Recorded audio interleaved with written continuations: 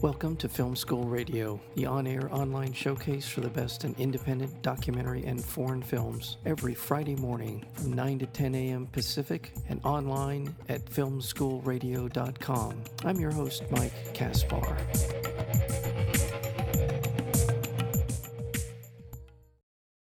How did a group of humble factory workers become a phenomenal sports success story and the pride of the entire nation?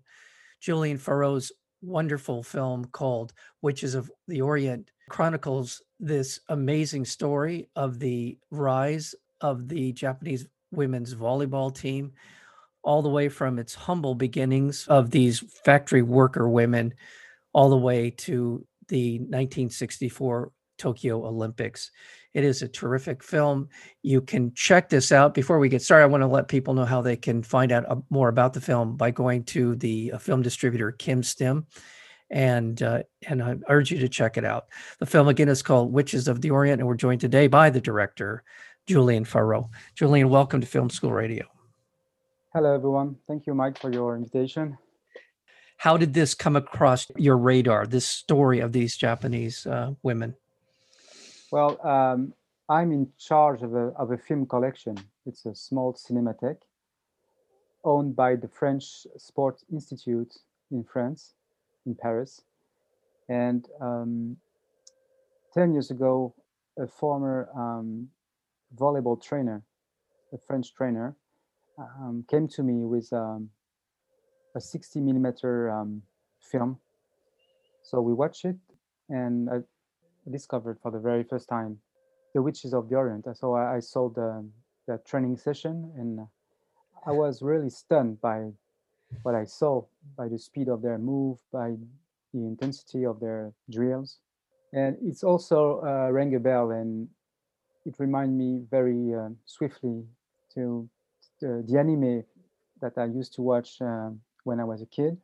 I just found out that the two were linked, and it was so much alike that I was stunned, because everybody in France and in whole Europe knows about those volleyball anime. Barely no one knows that it was inspired by a true story. Yeah. So it was just a huge discovery, and I was, wow, I can't believe it, my eyes, because it was so much alike. And the anime were not only inspired by a story, but inspired by the footage themselves. So it was very interesting to discover that in terms of frame, of image composition, it was very much alike. And that's why it was so easy to edit the two and to play this kind of mashup between the two. And I really enjoy making this film. Well, and thank you for bringing that into the conversation. This film is, as your other film that I'm familiar with, John McEnroe, In the Realm of Perfection, you introduce elements into the storytelling that are not what some people might call traditional documentary formatting of a telling of a story. And in this one, you talking about the anime, you're talking about sort of all of the different parts, visual parts of the story that you introduce into it. And one of them is at the very beginning of the film, we see, which is true of this of the women who were on the volleyball team, they worked in a factory, and how that, in my mind, visually and in a way psychologically plays out in the story, their story. So it's such an important element in telling their story, the fact they worked in a factory, and these women were part of a team, and then they became part of this other team. And tell me a little bit about, if this sounds correct, or if you like to amend what I'm saying, but how much of that did that play into the way that they were as a team and the way that you told the story? Yeah, for sure. It was a very important dimension. And the film is, as you said, maybe unusual for TV standard, for the documentary style on TV. The film is quite hybrid and play with many layers. The fact that I play with all these elements and try to interweave those elements is just because I thought that it was the case in reality. Their achievement on the field of sports were for sure related to the huge effort of Japan to recover from the Second World War. They did an industrial training, Yeah. if you will, with many repetition and with in terms of time spending on the court, but also the intensity. It looks like it's not only handcraft; it's industrial. It's huge machine and also for the anime, we know more about the anime than the story that inspired the anime themselves. So everything was kind of mixed up. I thought it was a good idea to add more confusion to this very confused and to very complex situation. So the fact that they were employed in a textile factory play a very important role. It was very relevant of a period of an era of a country, Japan. We are not used in Europe, and I guess it's not it's the same in as well in the United States. Companies are not so involved in high level sports, but in Japan, university plays a great role in the beginning of the sports, men and women. But when they had to turn to professional sports, the companies really help to pay for these athletes. And so Nichibo was a textile factory, but the best team were from Yashica, the camera company. So in many different industrial group and company, after the Second World War, they decided to have a competitive, a high level team to win the the domestic titles, the Japanese to be the Japanese champ. So they want to maybe to deport their industrial competition to the field of sports. So it was very Japanese. Watching Witches of the Orient, I'm reminded of just what a Herculean effort it would have taken for the Japanese economy and society to recover after World War II. And one of the elements certainly has to be, the sheer devastation of their industrial base. There was the dropping of 2 atomic weapons on that country, not only the physical toll that it would have taken, but kind of the psychological toll of having to admit that they lost the war, the shame of the emperor. There are a lot of things that happened to that country, and I'm not making a judgment on their culpability for in World War II here, but I'm just saying in terms of the sheer effort it would have taken to kind of recover from all of that is pretty remarkable. I think we can all say what they were able to accomplish in the post World War II era and for many years. And this kind of dedication to setting a goal and achieving that is evident in this film. At least it feels like that to me. But it's also something that's basically from my point of view, I knew little to nothing about. This film, Witches of the Orient, also gives me an insight into the culture and to the country and to their recovery from the devastation of World War II.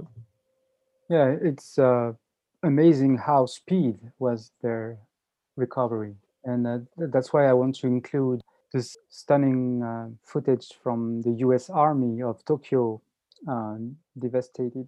We are more used of Hiroshima and Nagasaki pictures, but Tokyo was a no man's land. 20 years after this field of death, they welcomed the world for the Olympic Games with skyscrapers, super fast trains, robots, color TV, etc., etc. So in 20 years, so it's amazing.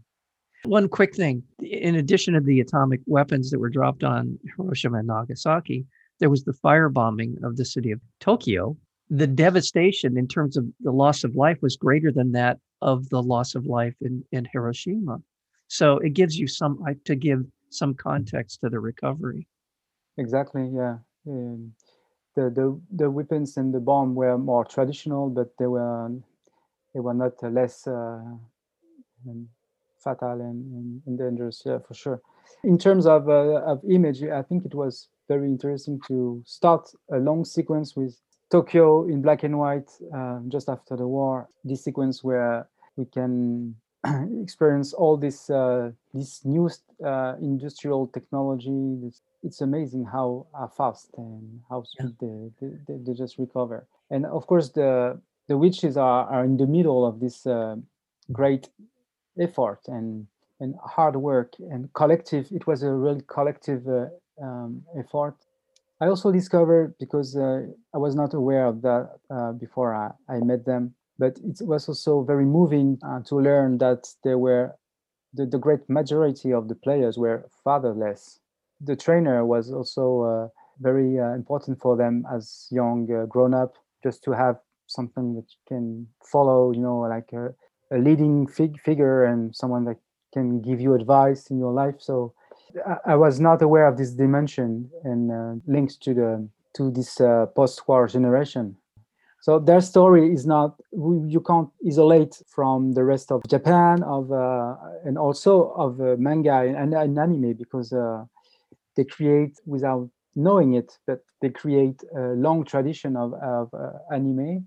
Attack Number One was the very first shoujo. It's the name for manga created for girls instead of shonen, which is a manga for boys. And it was the very first shoujo on sports. So they also changed. High level sports were always related to boys and male, and for the first time, it was also a matter in a case of women, of female. So Yeah. they changed also the mentality.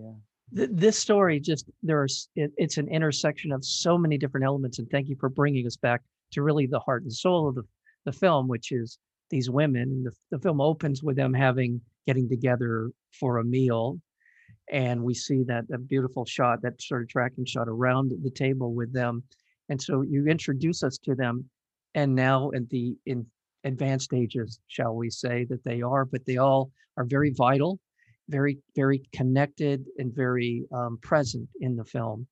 And it's just wonderful to see, as you described, unknowingly became these symbols, these embodiment of women in a society that hasn't always, at least outwardly, to the rest of the world, given women the due that they deserve. So this is another part of it, and you bringing in the coach, and I know I'm going to butcher his name, but Hirofumi Daimatsu, Yeah, who right. is a very important person in this film, and the role he plays. There is an element in the film in which the training methods are borderline abusive, or are they in fact necessary for them to become the team that they become. So there's a lot of elements in this film. I want people to know that you are seeing a documentary about this incredible story of the women, the Japanese volleyball team who goes on to the Olympic Games in 1960. But it is so much more. There's so many other elements in here, but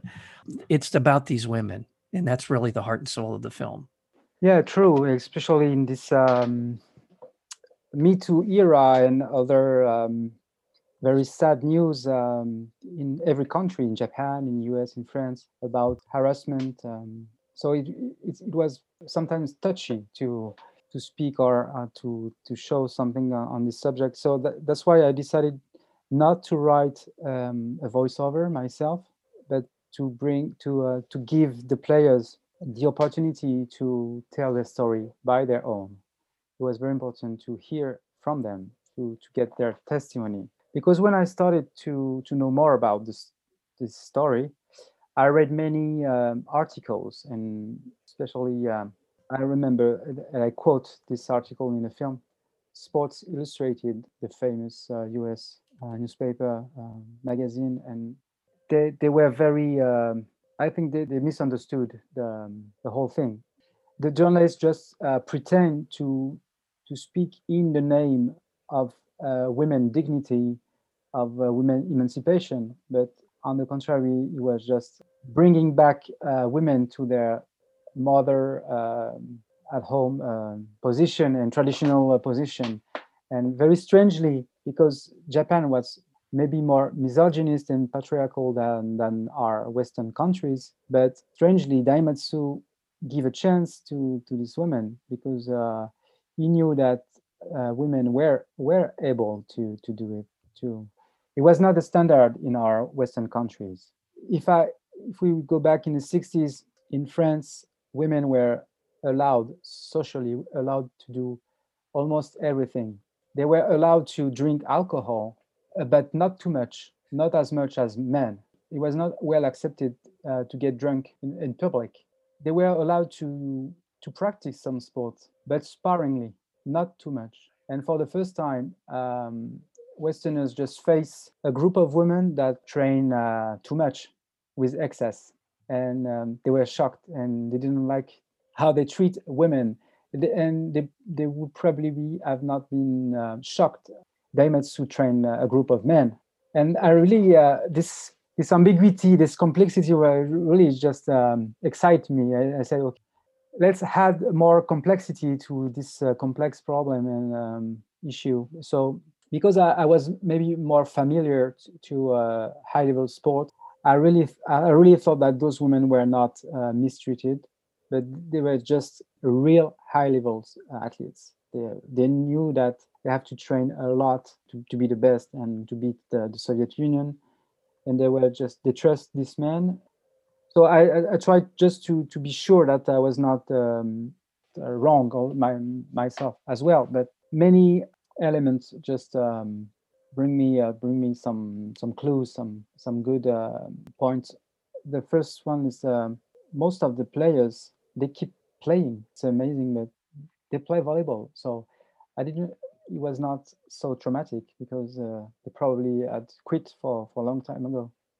They were also very healthy. Very healthy. When you watched their training, you probably thought that they were crushed, and it's very usual to meet high level athletes that when they turn to their 50s or 60s, they were just totally broken. And this was not the case. When I met them, they feel and look like very healthy. And also another a very harsh sequence in the footage is where Tanida-san is lying on the floor, and Daimatsu kept throwing balls on her, and she tried to get up, and she tried to protect her head, and so it's very rude. And you probably thought that he was a wicked man and almost unbearable. But at the end, Tanida, there, she pushed him physically. She pushed him 2 times and said, okay, enough is enough. I understood. I was not in the good shape maybe today. You give me what I deserve, but stop it. And I thought that this sequence was really relevant of something sane between the two. Yeah. I used to play in a team sports, and I would never have been there touch my trainer. No way I can touch and push my trainer. But in this case, Tanida just pushed him, and I say, okay, they have this relationship. She knows that his role was to push her to their limit, and okay, she has enough. But I feel that this move, this gesture, was really relevant of something that was not a bad treatment, but just a high level training session. Would be, and it is easy to pull out footage here and there, and if that's all you saw, you would say, well, this is just abuse. This is too much. But in the film, we have an opportunity, The Witches of the Orient, we have an opportunity, there's the context of it. And just as you described it, this relationship that they have with him. We're speaking with Julien Faureau, the director of the documentary film, The Witches of the Orient. It is available through KimStim. You should go to the KimStim site to check it out. It's there under The Witches of the Orient. It is opening in theaters on July 16th. Be looking for this because first of all, it's a remarkable story. Just if you just said what the story was, these factory worker women went on to win the Olympics in volleyball, that would be enough. But there is so much more in this film. There's so much more to their stories, as well as we've been talking about the story of Japan culturally, and also the world's view of Japan. I think this probably had a tremendous impact on the world's perception of Japan in 1964. And so there's a lot of different elements here. I'm going to go back to this part of the discussion, part of the story, this class distinction. They were factory workers. That had to also be, again, you described it already, but I think it's just such an important thing. We tend to think of these athletes coming from elite schools here in the United States. They're sort of groomed to become these superb athletes. This was a very different story. And I just think it's such an important part of it.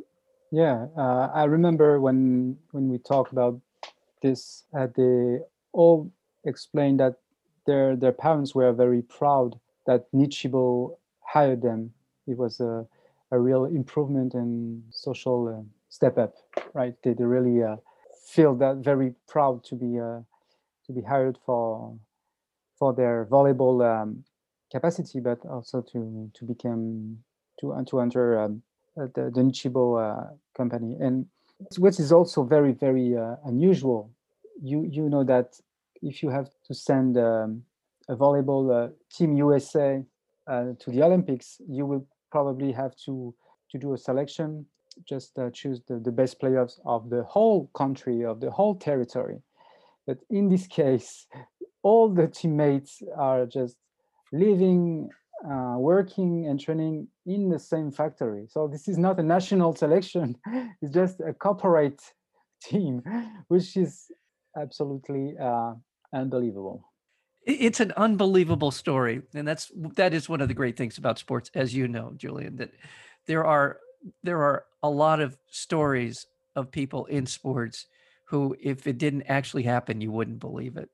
And this is certainly one of those kind of stories. Again, my congratulations to you on The Witches of the Orient. And it is a documentary film, has already garnered a lot of attention, and it will continue to. I think it's unique, and your telling of the story is superb. It's just a well-told story, and you were able to get all of the people that I think made this not just the story of a team, an Olympian team, but also so much more than that, about them and their families and their lives. And there's a lot here. So my congratulations to you on a superb documentary film. Thank you very much for your very nice and kind words, and the pleasure was all mine. Yeah. Thank you. Well, thank you. We've been talking with the director of The Witches of the Orient, and that would be Julien Foureau. Thank you so much. Thank you.